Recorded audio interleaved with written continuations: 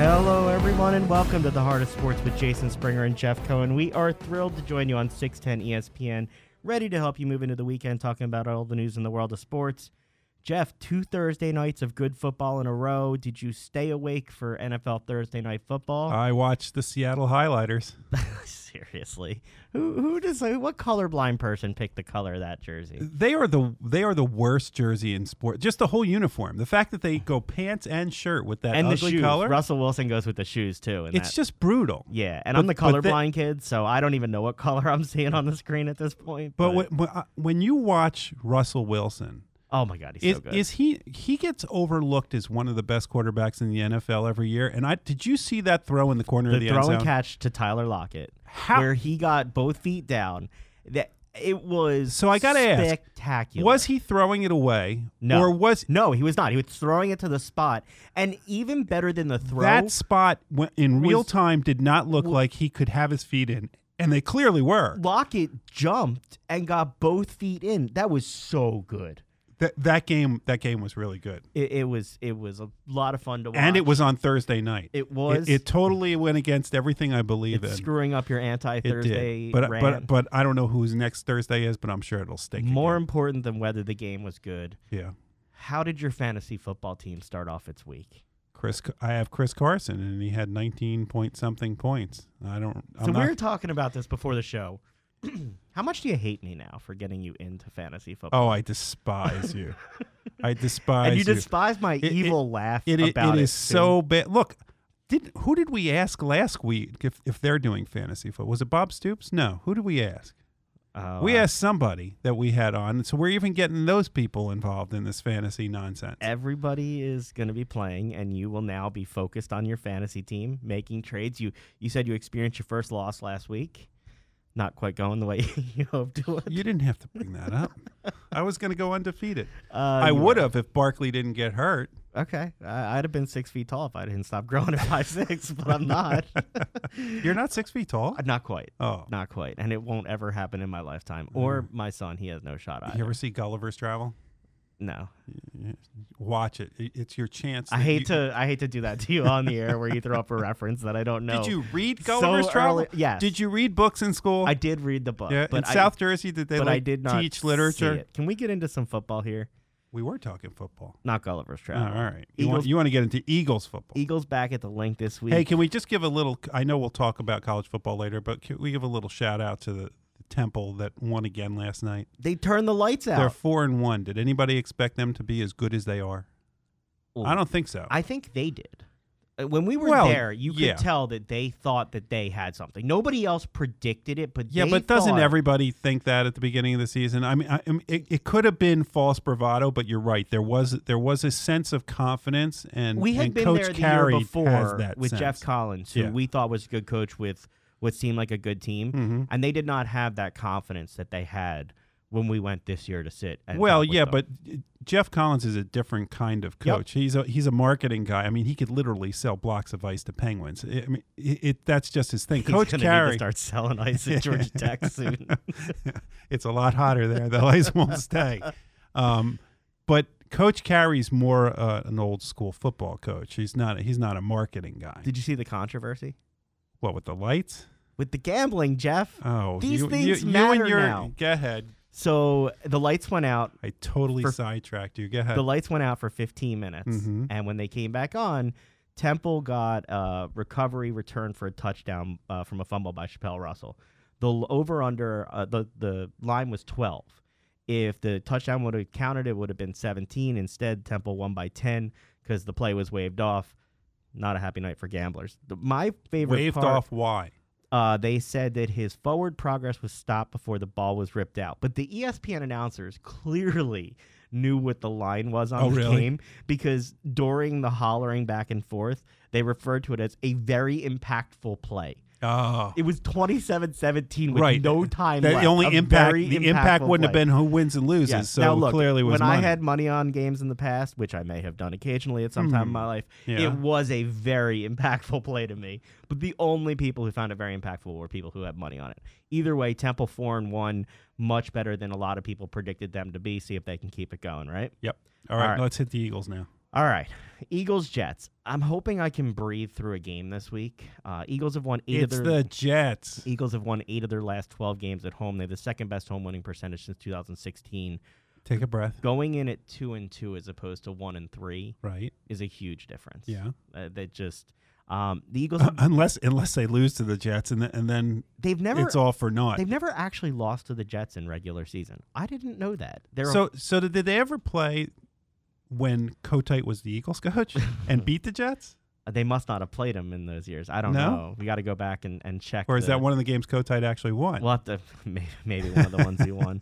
They're a 14.5-point favorite this week. Yeah, they better win. Your thoughts on that? So who are you taking? If you were, as I air quote this, if you were betting, who would you take? I would probably take the Eagles as anxiety. You would take 14.5 points? Okay. Sam Darnold is out again, so right. that means Luke Falk's playing. Yes. The Jets another Washington State guy. Jets offensive line has allowed 13 sacks this season. That's third worst in the NFL. Right. Their tight end is still sitting out with a suspension from the start of the season. Their backup tight end sat out practice this week. Their starting left guard missed practice on Wednesday and may not play. And their defense is not playing as well as they were supposed to. They've averaged 3 yards per rush this season. Their starting wide receiver, Demaryius Thomas, missed practice this week with a hamstring, but was limited Thursday. Demaryius Thomas has not been great. I think by product of the Jets, I would take that number for the Eagles, but I would definitely be anxious knowing what the Eagles have in the secondary, that Luke Falk could throw it up there and anybody could catch it on some of the guys we have back there. It's still Luke Falk. Now, look, he's another Washington State. If he can channel Gardner Minshew, then maybe, but... Did Nick Foles lose his second job? No. He's not going to be the starting quarterback when he's healthy. Well, I doubt he's going to be healthy this year. Do you think he's going to be back this year? Yeah, I think their intention was to bring him back week 13, week 14. And I don't think he's going to get the job. Collarbone injury? I think that they intended to bring him back, and I don't think he gets the job. So here's the deal with Minshew Mania. If he didn't have the cheesy mustache, which can be referred to as another type of mustache, and he didn't wear clothing the way he wore clothing, is Gardner Minshew that much of a phenomenon? The answer is no. He's actually playing well. I don't know. Daniel Jones looks like somebody going to an 8th grade dance, and they've got mania going on there with the Giants. You were there last week.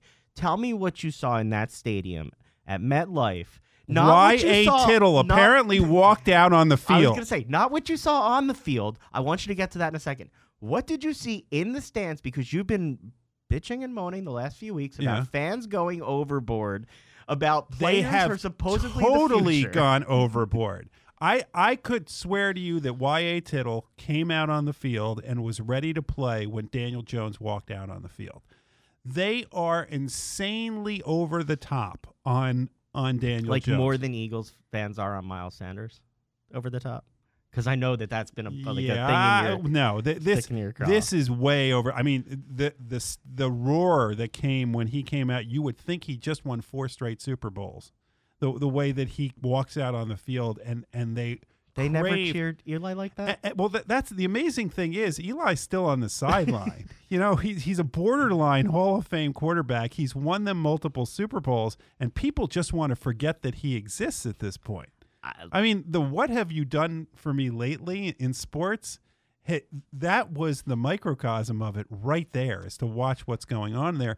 And they won 2 games. Now, keep in mind, Washington is putrid. Well, I'm going to get to them in a minute. All right, because I got some things to say about stick that to the side Giants. of the ball. So here's what I figured. But the Giants did this without Golden Tate and without Saquon Barkley. I figured we'd go through the NFC East a little bit since you saw 2 of the teams last week, and then we'll break down the Eagles since we talked about the Jets a little bit, what we're going to see. So with the Giants, what did you actually see with Daniel Jones? He didn't have some of his weapons there that were out.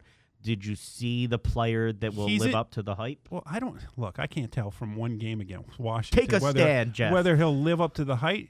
You see a guy who is in command, and the thing is, if you watch the Giants over the last decade, you have Eli Manning who looks like he's in cement most of the time, right? He's besides Tom Brady, is there a slower quarterback in the NFL? Look, it's amazing what happens when you give your receivers 1 second extra. Yeah, Daniel Jones moves around. And that excites people. He's not a running quarterback, but he's a quarterback who gives himself. He's like Ben Roethlisberger in that he'll give you time for guys to get open. He can slide in the pocket and move around, and if he needs to, he can run. I think he ran for a touchdown. So he is a guy who's got a lot of those things, and he's very accurate. There was one bad pass he made, but for the most part, he gets rid of the ball quickly. He can give time, and he seems in control, which is impressive for a guy who's a rookie. And for a team that did not have that emotion the first few weeks of the season, you can tell that the players are fired up to play with him. Yes. There's a difference in the way that team is playing. So you don't... they're dangerous because they believe. I don't think that so they're 2-2 and don't right get now. carried away. They're not, they're still the Giants in terms of their got defense Barkley sucks. out. They still have Janoris Jenkins back there, and as long as Janoris Jenkins is one of your they're corners, not the pushover where it's just you and Dallas this season for the Eagles going after. No, it. and their they're getting Golden Tate back this week. Okay, so now you have Shepard on one side, Tate on the other side, and you have one of the best tight ends in the game.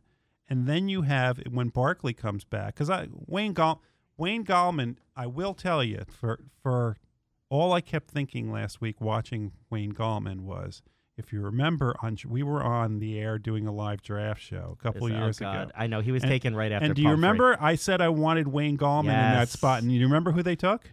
Donnell Pumphrey. Bingo. I am aware of this. Jeff, now, Gallman is not as good as his game was last week. That's just how bad Washington is. Not let me forget that draft pick since it was made. Oh, because it was horrible. You bring it up all the time. I will never, ever live that down. Ever. Either will the Eagles. How's that? The Redskins last week, you got to see them. They benched Case Keenum, who supposedly is now banged up. Wow, was he bad. They brought in Dwayne Haskins, who supposedly he bad. Who supposedly the coach didn't want to draft, but the owner did.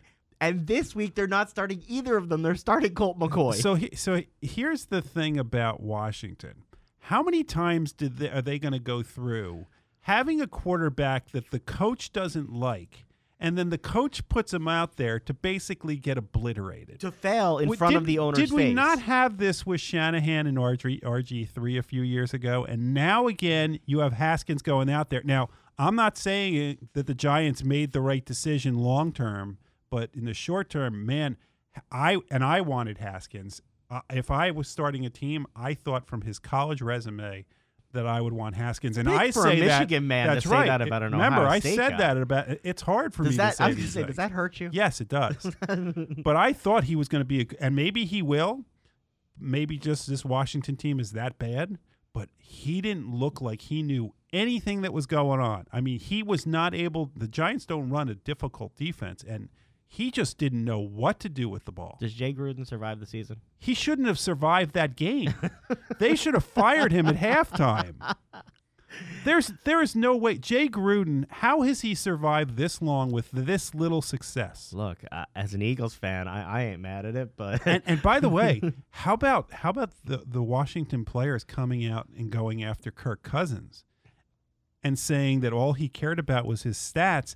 And now you got Adam Thielen calling him out basically in Minnesota. Not only did Adam Thielen call him out in Minnesota, did you hear Stephon Diggs at his press conference? No, I missed that. They said, what do you say about the rumors that you're asking for a trade? And he said, there's truth in all rumors. Yeah, I did hear that. What are they going to do? They signed him to a long-term deal. Yeah, he does not seem to be the guy. No, and they don't seem to have a backup plan there. Yeah. The Cowboys lost to New Orleans on Sunday night. How about those Cowboys? That's huge for the Eagles because now they're the Cowboys had a light start to the season with their schedule. They took advantage of it. Yeah, talk about overhyping a team. How much did you hear from the national media after 3 games against 3 of the worst teams in the league that the Cowboys offense was just going to run rampant over the league, and they faced New Orleans and scored 10 points? Yeah. How does that happen? Without Drew Brees. Yeah. New Orleans. Well, no, I'm just talking about on offense. The Cowboys were supposed to be unstoppable. Well, they're stoppable. Yeah. And they're not that good. They've got some injuries. The receiving core is not that good. They've got some injuries now. They play Green Bay this week, but in terms of people who the sky was falling a week ago because the Eagles could be 1-3 and the Cowboys could be 4-0. Now they're 3-1, and the Eagles are 2-2. Are you suggesting people overreacted? I would never suggest that ever. And I'm not one of those people who does not overreact at all. I would never do that. Were you surprised at all? I'm going to start saving all your texts and just reading them on air. Just sending it back to me? Uh-huh. Okay, that sounds good. We'll call it the Sky is Falling segment. All right? You want to name so many segments now. It's branding, man. Vontez Burfict suspended for the rest of the season Bye-bye. after his helmet-to-helmet hit. You surprised at all? No, and because he is a walking penalty machine, and it's not anymore. He's out for the season. Well, I know, but I mean, he has a long history of just dirty play, and this one, I mean, he clearly was looking to take that guy's head off, and I've heard people say it's Jack Doyle's fault because he was trying to get up. How dare he? If he wasn't trying to get up, they wouldn't have hit him in the head. Well, let me explain something to you. Physics. If you're getting up, oh God, ready? Don't make me go back Hold to on. school. If one guy's getting up and the other guy's coming at him and hits him in the head as he's getting up, that would mean that he was intentionally trying to go over the top of him and not hit him if he stayed down. You are giving me flashbacks to when I was an engineering major right now, and I really don't want to go there. Okay, so if one train's coming from the south going 37 miles an hour, but why do people think that this wasn't going to happen with him? It was clear that it was not going to work out. The biggest surprise to me was how was he the captain? How was he the biggest surprise to me was that the Raiders defended it as if he didn't do anything wrong. Well, no, it's because John Gruden. Everything he has touched so far has turned to dirt. I mean, think about it. He came there. He got rid of the best, maybe the best defensive player in the league, Khalil Mack, who made the Bears a playoff team. Single-handedly made the Bears a playoff team, right? And in return, now he got Vontez Burfict, who's banned from the league, Antonio Brown, who's been cut from how many teams now this year? A couple. And he's bananas. And you have... Can we talk about, by the way, Antonio Brown, the final story about him... he's going to sue people? ...was broken by Sports Illustrated, which basically now is laying off a ton of their writers. Why? And they were bought by a new media company, and apparently they're going to use bloggers and stringers. I thought you were blaming No, Antonio I'm just saying, Brown. they were going to let Brown keep playing until that final story came out of the additional things. Mm-hmm. That kind of reporting is starting to go away a little bit, which is going to be difficult for fans to not really know what's going on. Anyway, back to the Eagles. Sports Illustrated has been, I mean, for my generation, maybe for yours, I don't know. I mean, Sports Illustrated was something that you had every week. It was something you look forward to getting in the mailbox. It was and when your team won, they would be on the cover, and you would dread it. But or right, because it was the Sports Illustrated Jinx. Right after the team won, they'd have like the special edition with all like the autographed everything, and you could buy it. I just remember my brother was a Bulls fan growing up, so I don't know how that happened. By the way, it's just whatever. He I think it's a fair weather fan, maybe. He liked the colors actually. Jordan came. Get out. Jordan. He was a fair weather fan. Oh yeah, without a doubt. Yeah, it had to be. Love my brother, but clearly a fair weather fan. Looking at what the Eagles have done. Was he a Cowboys fan too? No, he was a Phillies fan. Right. I mean, he was still a Sixers fan, but he liked the Bulls. I think he liked the logo. Eagles have the fewest sacks in the NFL. Their 1.7% sack rate would be the worst in NFL history over a full season. Whew. That's pretty bad, right? Good thing it's only a quarter of the way through, huh? It is. And that was the part I expected to be the strength of the The team. defensive line. Yeah, I mean, without getting that pressure, it makes the defensive backfield look worse. It exposes them much more. Right. They don't have to get pressure. They don't have the ability to cover for that long amount of time. And it's think sort of about the opposite of Daniel Jones with the Giants. It's giving that extra second for the opponent there makes your defensive backfield look that much worse. But think about what we were talking last week. We were talking about the fact that Schwartz and his blitzes. Now do you understand more why you need to blitz more? Because you're not getting it done traditionally. If you don't have the front three or the front four that's going to get pressure, you have to find ways to stunt, which means you're taking risks. It depends on the quarterback, though. Like a lot of these quarterbacks, they get the ball out so fast. Under 3 seconds, your blitz isn't going to get home anyway. Right. So you have to be sort of creative in what you do. Rodgers, luckily, didn't burn them as much in the second half. On the flip side of that, their run defense has been superb. They've given up 3.2 yards per carry, fourth best rush defense. They haven't allowed a 100-yard game in the last 7 games going back to last season. 33% of their opponents' run have been for no gain or a loss. That's the highest rate in the league. Just because you said that this week, the Jets will have 130 yards rushing. Well, they're going to have to try and win this game on the ground because their quarterback isn't going to get it done for them. I don't know. I mean, what do you know about Luke Falk? That he's the third-string quarterback. Yeah. That's what I know about Luke. On the Jets. That's what I know about that. Who's the second-string quarterback on the Jets? He hurt his ankle as soon as he came in. I'm drawing a blank on it, but yeah, that just shows. He played the Monday night game and hurt his ankle really bad. It was kind of ugly. Maybe they want Josh McCown back. The defensive backs right now, Sidney Jones may play, listed as questionable. Avonte Maddox still out after the neck injury. So who's playing? Us? Not many people. Should we go try out for that this week? They haven't made many moves yet. I might be able to do better at that than I did at basketball.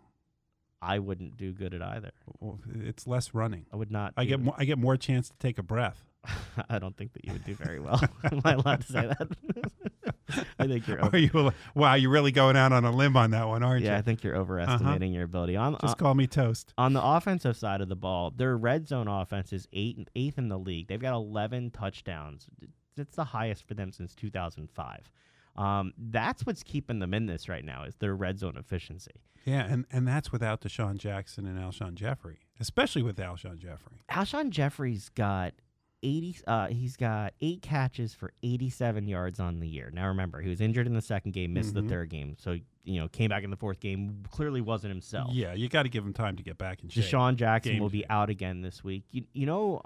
So here's a question for you: I don't take questions. If it wasn't the Jets, yes, would Deshaun Jackson be playing this week? I'll ask it a different way. Should he be playing this week? You cannot be answering a question with a question. I think he would be playing if it was a more important game, but I don't think he should be playing either way. Right, but I think he would. Because those injuries take a long time to heal. If it was a division game, I think that Deshaun Jackson if they're playing the Cowboys, yes. If they're playing the Redskins, no. So that's depending who it is in the division. I'm not going to throw him out there with everybody. And by the way, Josh Norman is not so good on Washington. No, not at all. It looked like they got a good running back rotation going last week. You'd think that Doug's just going to go away from it and throw the ball a ton this week? This is the kind of game where you just sit there and you just pound it. Which is why it makes me worry that Doug's going to come out and throw the ball all over. I mean, you have 2 good running backs when one of them doesn't fumble that can control the line of scrimmage. The offensive line likes the push. It makes everybody happy, and it controls the ball. And this is a game that should be a 2.5-hour game. That they just let the clock move and just run and run and run, and then dink and dunk. Your prediction for the game? I don't know if it's 14.5. Just because I think that they're just going to burn clock. My guess is it'll be 27-17. Only because they get a touchdown. I don't know what late. The numbers are, but I said that it'd be over 14.5. I'll probably be wrong with that. I just want to win at this point. I don't really care. Any other games? Wait, you have to give a score. 30-14. Oh, well, then you think they will beat the spread. No, I just had to come up with a spread that was over 14.5. Any other lines? That involves math. There's some huge lines this week in addition to the 14.5. You know what that means, right? Huge lines mean bad games. The Colts and the Chiefs. 11-point spread for the Chiefs. Bad game. Over under 56.5. Patriots at the Redskins. 15.5. How much would you take the over? That line is that game. I'll take the over. That's screaming. Only because Bill Belichick doesn't take his foot off the gas. No, which is so probably he's just going to annihilate. Another reason why Colt McCoy is starting because Haskins would just be. Did McCoy was he a backup for New England at one point? No, I don't think so. He wasn't one of the many guys that was a backup for them? I don't think so, but don't ask me these questions on the air. All right. You show off my I mean, seriously, what what are the good games? You got Baltimore versus Pittsburgh. The Browns and the Niners on Monday night, Jeff. Did you ever think you'd see a Monday night game of the Browns and the Niners? No. Well, back in the day, yeah, when Bernie Kosar was the quarterback that was and like Joe Montana. 3 decades ago, right. Jeff. Well, so did I ever think that? Yeah, okay, that's when I thought again, did you think you would see that? Have we gotten over the Browns hype now? Are we over? Are we over it now? No. Or is it now going to build? I mean, I think the second half of their season, they're actually going to do well. Doesn't seem like anybody's over it. By the way, Flyers are up 4-2 now with 10 minutes remaining in the third period in over Prague. Tyler Michael Raffel with his goal there. Gritty went international, Jeff. Did you? Gritty is a star. Now, I would love to see him walking around Prague. That would be hilarious. What do you think people would think there? Because I don't know. Do they have mascots in the Czech Republic? I doubt it. I have no idea. All of a sudden, you see this big, nasty-looking orange thing walking around the streets. What would you think if you were them? Can be confused. Can we talk about something closer to home in my heart? You got my coach fired, Jeff. Congratulations. And I got score updates for a 52-0 beatdown of Michigan by Rutgers So last week. Michigan is not that good this year? They're better than Rutgers. Winning, what was it, 50-0? 52. 52-0? Don't cheat yourself out of those points.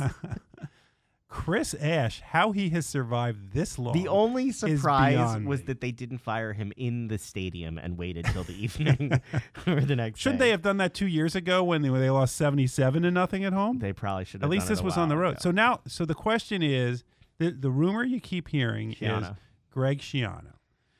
Can you recreate that? I guess I'll call it magic for Rutgers. I mean, magic is making a bowl game. Owns the land from the house from the house first time. from before.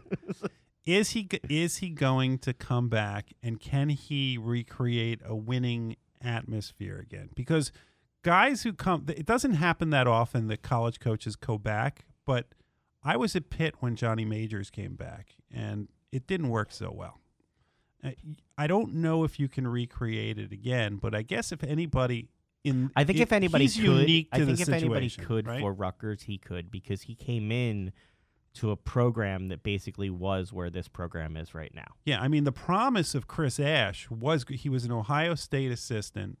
You thought that he'd be able to recruit, and what baffles me every single year is how a team that's in the shadow of New York City cannot recruit. Oh, please. Do you know how many coaches I've heard talk about putting a fence around New Jersey and keeping their talent at home and blah, blah, blah. I'm so sick of hearing it.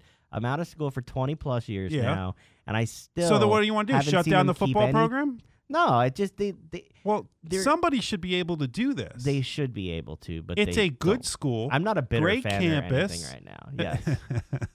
Yes.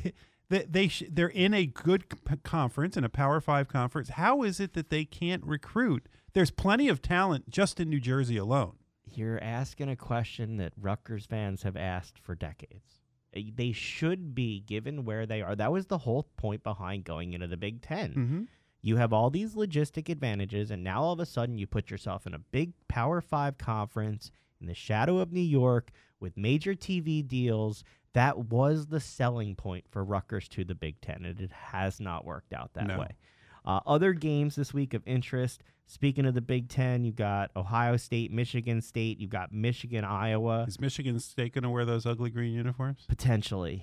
Penn State plays Purdue. Any games catch your eye? Auburn plays Florida this week. That's the one. That's a SEC battle. That's the kind of game that, and it's just a rivalry. Iowa, Michigan might be closer than I think, but I think Iowa is going to beat Michigan even at Michigan. I just think Iowa is that good this year. What does Harbaugh need to do to survive there? I don't think he does. I think that at the end of the year that he'll get an NFL offer and then he'll gracefully go. I think he's done what he can do there. I think that he's a guy that gets restless, and I don't know.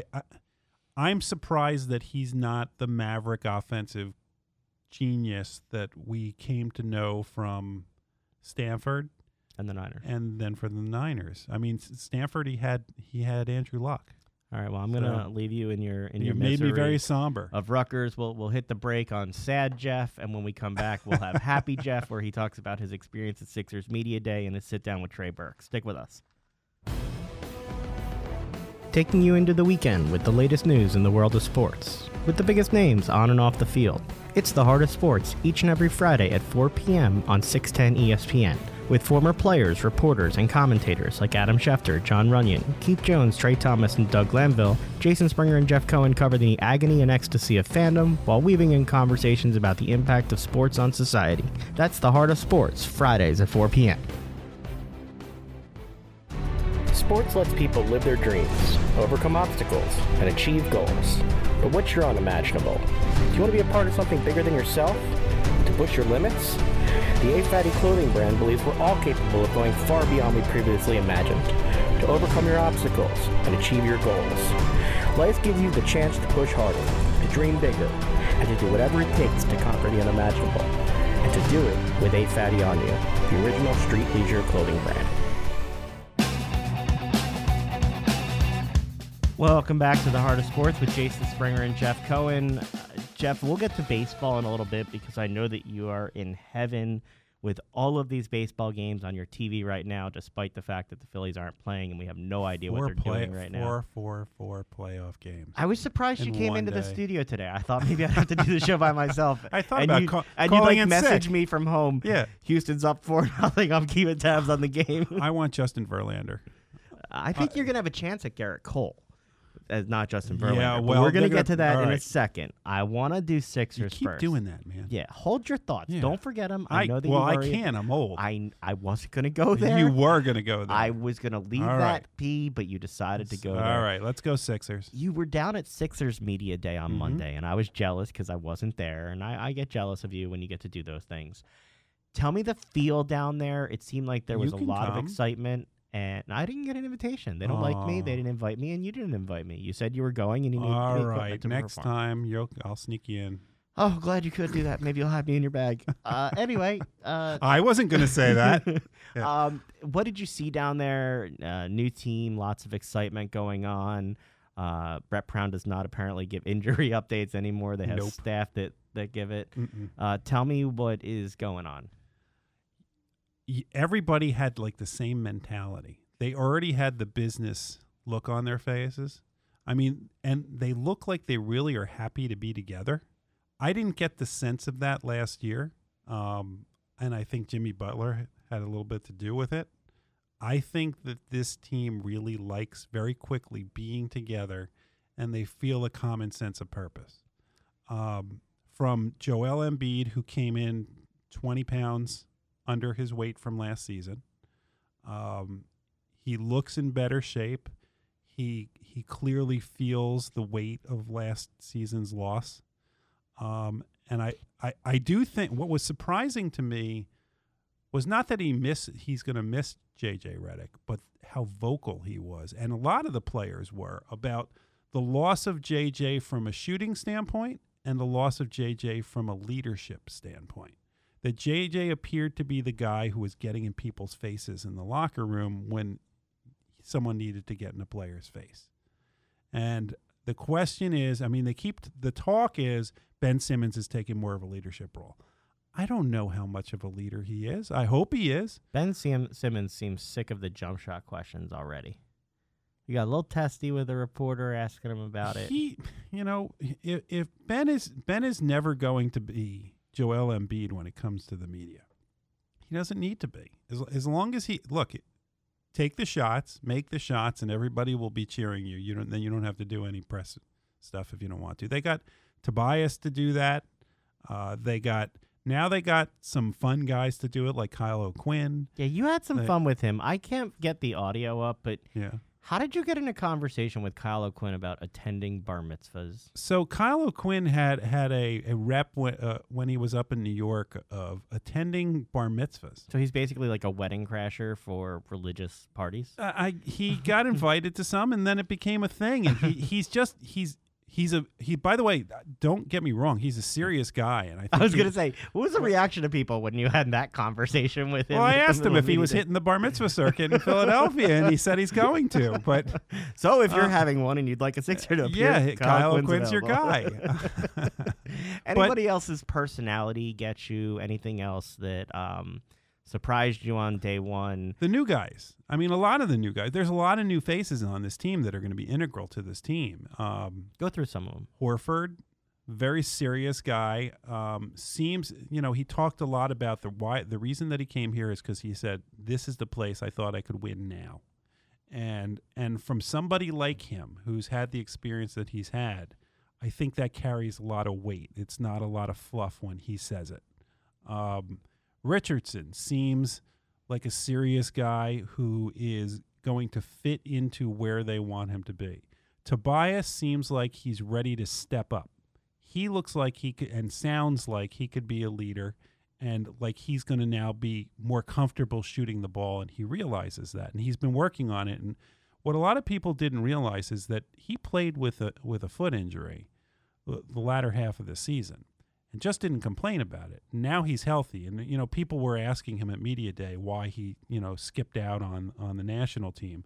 It's all of these guys have a sense of purpose right now. They're not dogging it when it comes to the national team. They want to win for this city. They all seem very interested in winning for this city, and even guys like Nito seem like he understands his role. These guys already. I don't know if it's Brett Brown setting the tone and meeting with these guys, but they all seem to be willing to do whatever they need to do to fit in, and that includes Trey Burke. That's the guy you didn't mention, and you got an extended sit-down with Trey Burke. Before we go to the interview, tell me, were you surprised at all talking to him? Is it what you thought going in? And then we'll hear his comments. It wasn't what I thought going in. He's always come across to me as a serious guy. Now, I've known of him from his days at Michigan being the National Player of the Year. But when he got drafted, his game kind of changed away from what he was. While he could be a lights-out shooter at times, he could be streaky, his game was defense. And he's now had to – it didn't work out in Utah. He was a first-round pick, a lottery pick. Didn't work out. Kind of moved around, and last year ended up for a short time in the G League. And what I was really surprised at, because I had read other interviews of him when he talks about it, there is no question in my mind that he used that opportunity to get back to what Trey Burke is good at. And what he can do as the backup point guard on this team is something that should excite everybody in the city. Well, why don't we go to the interview, and then when we come back, we'll talk more about it. All right, we're here with Trey Burke at Sixers Media Day. Trey, how you doing? Good. How you doing? Good. So, Trey, for Sixers fans, I didn't want to just talk about your offense. I want to talk about your defense. Yeah. When you were 5 years old, there's a story about how you kept stealing the ball and then they wouldn't let you cross half court. Is that true? That's very true. I didn't understand it at the time. I was a kid. I used to always just pick up full court, and I was faster than a lot of the other kids in that league for some odd apparent reason. I don't know. I just would take the ball from them. I was the same age as them, too. I just take the ball from them and lay it up. So they made a special rule for me that I couldn't come past half court, and that was where I had to pick up people. So that's something that I always remember about, defense. One of my skill sets on defense is just being a pest, being a hound on the ball. A lot of people talk about my offense, but, Coach Brett Brown, the guys have challenged me on the defensive end, and I think that I could still tap into some of those early moments that I had. When you're 5 years old, to know that you want to play defense and have that tenacity, it has to come from somewhere. Yes. But where does Trey say it comes from? I think it came from football, to be honest. All the way up until high school, I liked football and basketball. I loved football and basketball, pretty much the same. And I used to play defense on football. I played, when I first started on football, I wasn't playing offense. I would play defense. So consciously, when I would get on a basketball court, that would kind of kick in, is that I'm a defensive player as well as an offensive player when I play basketball, not just defense. You know what I mean? Uh-huh. I was playing football at that time. My dad had me in sports at a young age, so I think that kind of helped me take defense serious. Your dad seems to have been a big influence in your life. Of course. There's also a story I heard about how he basically made you do everything with your left hand. Uh-huh. So how did that come about and how difficult? I'm done now. I'm trying to do that with my 5-year-old right now. I think it came about because I was really good going right. I was strong right-handed. I was right-handed and I was strong right. It showed every time I played. I would go right. And he always tell me, you can't play at the next level if you don't have a left hand. If you can't make left-hand layups, throw left-hand passes. And my left was like extremely weak at the time. So he was just challenged me. I challenge you to do everything with your left hand. Eat with your left, brush your teeth with your left. Do all of these things that you're so comfortable and normally do with your right, with your left hand. And over time, after dribbling my left, doing everything my left, it started getting better. And that's something that I'm challenging my 5-year-old to do right now. I think it works. What's it like to be a dad? It means the world to me because they try to do everything that they see their parent do.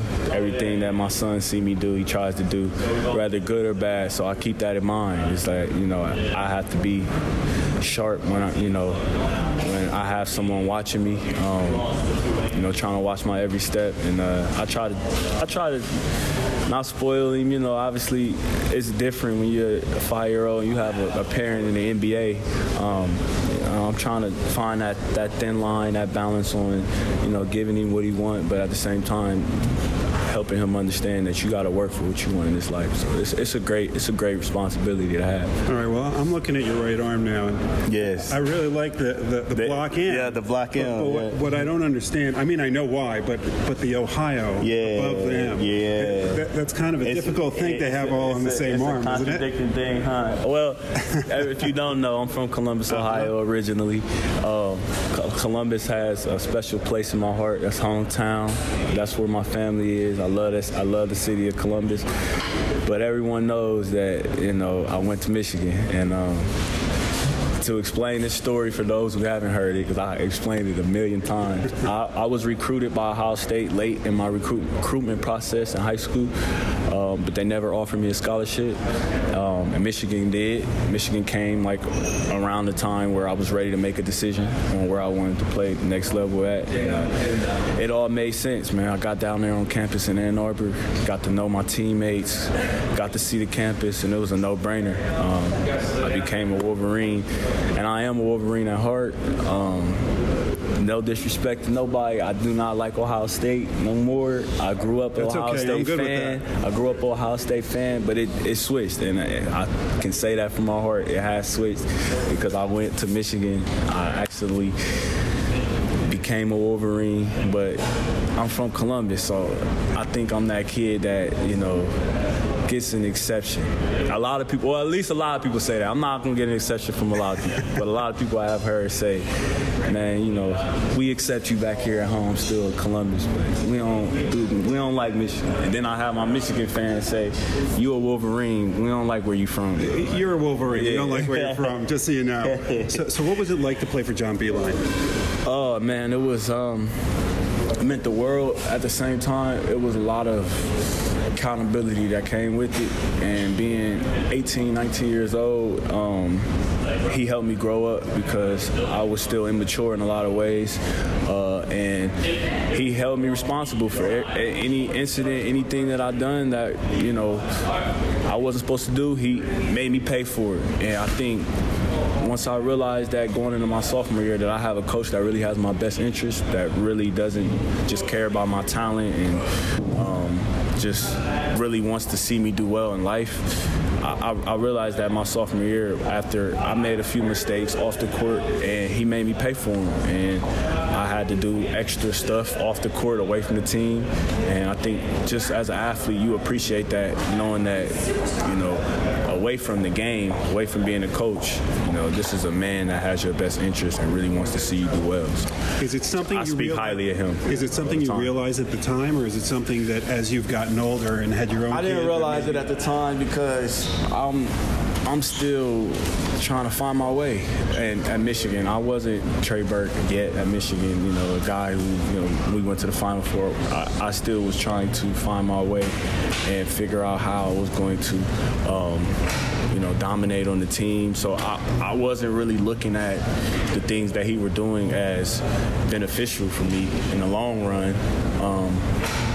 But as I started seeing more and more success at Michigan, as I started, experiencing some of the things we experienced, Final Four, things like that, I started looking back and thinking back, and like, dang, he really held me accountable for doing this. And I had to pay for this, and I had to really do this. And he didn't treat me no different than he treated, the 15th man on the team. And you respect that about a coach.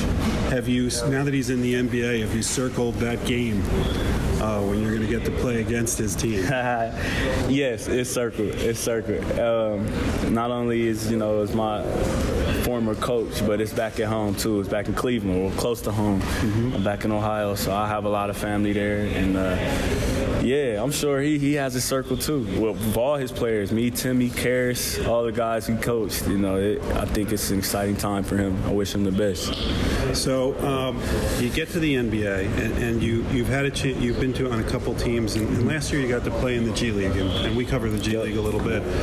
You've had a lot of positive comments about the G League and what people can get from that. What would you tell other people you can gain from the G League as opposed to seeing it as some sort of demotion or step backwards? You always have to look at everything in a positive light, regardless of where you are. That was hard for me when I experienced the G League, because I never really saw myself as a G League player. So once it happened, I sat back and I was able to look at myself in the mirror and see, what I really needed to work on, what was holding me from being consistently a consistent NBA player, or what was holding me back from being, the caliber NBA player that I wanted to be. And I think, moments and circumstances like the G League help you kind of recollect, the things you need to work on and be true and honest to yourself. At least that's what I used my experience for. So that's what I'll tell other guys is go down there. If you do have to, spend some time in the G League, don't look at it as a finish line for failure. Like, don't look at it as like you failed. Use it as a crutch, and it's the hardest thing to do. It's a little easier said than done, but I used it as a crutch, and I kind of used it to motivate me, really. And a lot of people counted me out when I went down to the G League. It's like, oh, he's not an NBA player, this and that. And you hear those things. You don't want to use those things to just all the way fuel you, but keep them by you. Like, have it somewhere in your camera roll where you can see that stuff, and it'll really fuel you. It'll have you getting up early before practice and staying late and doing the things that most players don't want to do. And I think the G League helped me do that. So what do Philadelphia fans have to look forward to with you this year? Philadelphia fans have to look forward with Trey Burke's excitement, man. Energy, excitement, enthusiasm, a lot of oohs and ahs. The way, my style of play, very quick, very shifty. So just excitement, man, on both ends of the court, and a competitive guy, a willing fighter each and every night. A guy that's going to fight and play his heart out every time he steps on the court. Joel Embiid needs a new pick and roll partner. I think I'm that guy. I'm excited, man. And I haven't had a guy like him yet. So, man, that should be fun to watch. All right. Well, Trey, we really appreciate the time. Thanks a lot. Appreciate you. Thank you. Man, thanks a lot. Good luck. Go. Jeff, I was impressed by just how candid he was with you in both his assessment of taking a step back in the G League to take a step forward, and just where he was as a player and what to expect. What were your thoughts during the interview? I just thought he shows a level of maturity that I think will show up in his game. And I think look, that's all Sixers fans care about is how he plays. But as a man, you can tell he's grown a lot. And I think as a player, I think the oohs and ahs, I think you can expect that. If they learn to use him in the J.J. Redick role, he's not as good a shooter as J.J. is, but he could run the pick and roll a lot more effectively because of his quickness. You said his eyes lit up. And you heard him say he's never played with a player of that caliber before. I mean, that's always exciting for other players. Speaking of the player of that caliber, you were there, so I need to get the reaction in the room. Did Joel Embiid take shots at Colangelo? I think so. I think most people in the room thought so. It was subtle in the way he said it, but tell our listeners what he said and how you. There was a discussion about how many games he was going to play this year, how they're going to manage his health this year. You know, he's insisting that he's going to play more games than he did last year, which was in the 60s. I don't know how many games you really want him to play, because you want the load management that they talk about, and now they have backup centers, like real centers, so he can get away with it. But there was a point at which he was talking about load management and how the team is dealing with his health, and he started talking about how he trusted Elton Brand and the current regime in a way that he didn't, and he said this, that he didn't trust the prior administration. And to me, that was a clear shot, and I think the other people in the room was a clear shot at Colangelo, that he didn't trust the way that they were handling him.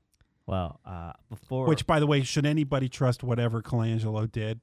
I mean, come on. Not right. Really. So he's not taking a shot any more than anybody else in the city was. We've only got about 7 minutes left in the show, so I want to run through a couple other things. I want to get to a team with questionable management right now in 1 second. Well, wait, shouldn't we talk about the Flyers? They just won seconds ago. I wanted to get to first. Yeah. The Flyers are undefeated this season. That's they are right. now 1-0 after a victory in Prague. With Gritty. Winning 4-3. Carter Hart is my starting goalie on my fantasy team, one of them, so I was happy with that. So how does that work? He did give up 3 goals. So is that those are minuses. Does the W matter? Yeah, you get additional points for the win. All right, that's enough fantasy hockey talk. You track shots and everything like that. All right, we're done. I'm glad you got that. But no, look, I mean, big win for the team. Far to travel over there. They had sort of against a good team. I mean, they played the Blackhawks. Absolutely, come back 1-0. I'm surprised that they only played 1 game there. Go all the way over there. I'm gonna miss Wayne Simmons. Okay, personally, but you know when you're really gonna miss Wayne Simmons when he comes in with the Devils and they play against the Flyers and he does everything. Which, by the way, is like in a week. Yeah, isn't it their first home game? You're not gonna be there. No, right? I won't be there. So your first time going to the arena with the new will scoreboard, be the Sixers with the new scoreboard. Yeah, are you excited? Who's more excited, you or your son, for that? My kid. Yeah, I know he's more excited. He likes those kind of things. All right, now let's move to a team in disarray. Yeah, what are the Phillies doing? How can you hire? Well, they got rid of their pitching coach, so we should be happy, right? Everybody agrees is a good move. And look, I am happy. Except, Chris Young doesn't agree with it. Apparently, they offered him another position in the organization. But I am happy that they did not keep him because they were worried of how it would be looked on, that they moved on from somebody after they made the decision last year to cut with their pitching coach, because clearly it did not work out with Chris Young. Explain to me how you have bench coaches without knowing who your manager is. Well, you do know who your manager is. Well, not necessarily. You're assuming that Gabe is going. I'm saying they haven't. How many managers have been fired already in the National League? 8. Mickey Callaway the other day. They haven't publicly announced. By the way, would you want Joe Madden? I don't know who I'd want. I want somebody who's not Gabe. And I don't blame Gabe for this. Oh, I do. I don't. I think Gabe. You don't think that Gabe dug himself this grave? Gabe was the chef that made a bad meal but was given some poor ingredients with which to make it. Oh, I don't buy that at all. I think he made the meal even worse, but I don't think that he had the tools. You had ingredients. Now, your number 3 pitcher was Zach Eflin. You didn't have ingredients. No. I'm going to disagree with you. Zach Eflin is not a bad pitcher for a number 3 if you don't tell him to throw up in the zone. Again, it's how that this team used him, yes. Right. So whose fault is that? Well, who picked the bench coaches? Gabe. Exactly. So you just made my point. Thank you. No. You're just exactly me. There's that problem. But then there's the players that were there. Twist yourself out of this. No coach would have made Vince Velasquez right again this year because he continues to go back to the same things that he's done in past years. But who put Vince Velasquez in as a starter? Matt Klentak did. No, he did not. Matt Klentak does not make the decisions of who is going to be starting on a given day. Gabe Kapler makes those decisions. Okay. Gabe Kapler should have made the decision that I made 2 years ago that Vince Velasquez belonged in the bullpen bullpen. And if but the manager doesn't make that decision alone. He needs yes, to he does. No, because the manager gets Gabe Kapler has enough oomph in this organization that he could make the decision of who his starters were. And he chose to ride with Vince Velasquez, even though every single person who goes to a Phillies game knows that Vince Velasquez is not getting out of the fourth inning. I do not blame Gabe Kapler for Vince Velasquez. I'm sorry, I don't. He never should have had to work with Vince Velasquez as his starting Do you blame option. him for what happened to Rhys Hoskins? Why didn't they get Dallas Keuchel? Wait. Why didn't they get any of 8 other options that would have made it not necessary to have agree Velasquez? with you. Well, who's that? Is that Kapler's fault? But you can't blame. You can't say it's all. But is Klentak. Kapler now supposed to go out and sign those additional starting No, pitchers but when they're with available? what No, Klentak is. He had enough with the players that he had to have a playoff team. I get so frustrated talking the fact. about this. Wait, you whose fault is it that Rhys Hoskins regressed? They absolutely should have been a playoff team with the talent they had. You're not answering my question. Oh, whose fault is it that Rhys Hoskins it's Kapler and the coach's fault that he regressed. Yes, because they screwed with his head and they put him in at the top of the lineup. Why? But whose fault is it that Cesar was still on this roster in the first place? That you Cesar's moved Kingery out not of position, he's not and your you have problem. people playing where they don't need to play. Cesar's not your problem. Who sent Franco down? Did Kapler do that? Yes. No, he didn't. Klentak made the move. No, I guarantee you that was an issue. We're going to find out that there was an issue between. You cannot place blame on one without assigning some to the other. They are a team. I didn't they are say here it's together. not Klentak's so fault. How are you I'm going to saying that the person that needs to take the most blame for this is Gabe Kapler. So your thing is you either bring them both back or you don't bring either of them No, back. that's your point. Well, what do you want to do? Right now, I just think Gabe needs to go. So you have faith that Klentak will get it right next year? Here's what I know. Klentak didn't get it all right in 1 year, but he did get the year best 4. Wait, he got the best catcher in baseball. It's year Hold on. 4. He made some very good Did he moves. not get the best catcher in baseball? Did he also get some arms that were questionable? Question. He did. I give you credit for the moves that were good. Did he not get rid of Sourpuss, J.P. Crawford, and get Eugene Segura? Did he not assume that Nick Pivetta would be in your starting 5 rotation? Well, when there were people on ESPN who were saying that he was the dark horse favorite for Cy Young. And there's a reason why they're on ESPN and you and I have a microphone and people in the Phillies are supposed to make those decisions. Clearly, they were wrong. That is a manager on the field and a management off the field Were they issue. wrong, or was it because Chris Young was a horrible pitching coach? So Gabe Kapler takes no responsibility for who. So Matt Klentak takes no responsibility Finish your sentence the way for you who got. Gabe Kapler put on the bench. You're like absolving Klentak of everything here. I'm not saying. I'm saying that he's not he does not deserve a firing offense right now. Right now, the person that deserves the firing offense, if you're going to do anybody, is Gabe Kapler because he's the skipper. He's the guy that runs the show. He's the guy that wanted analytics here. Remember, I have analytics. Analytics are not bad. How people are using them is bad and wrong. Right. This team cannot use analytics effectively. Yeah. That's the problem. Right. I had so many other things I want to talk to you about. Now I'm out of time. Oh. I don't even get to the Union. I don't get to the other Major League Baseball. I'm glad you decided to show up today with all those games Justin on TV. Verlander is having himself a one-hitter after 7 innings. He's in line for his 14th postseason win, the most of anybody since his debut in 2005. Jeff, any last thoughts? You're out of time. That's it. Thanks so much for joining us this week. Make sure to join us next Friday night as you start your weekend in style. Have a great one, and we'll talk to you next week. Bye-bye.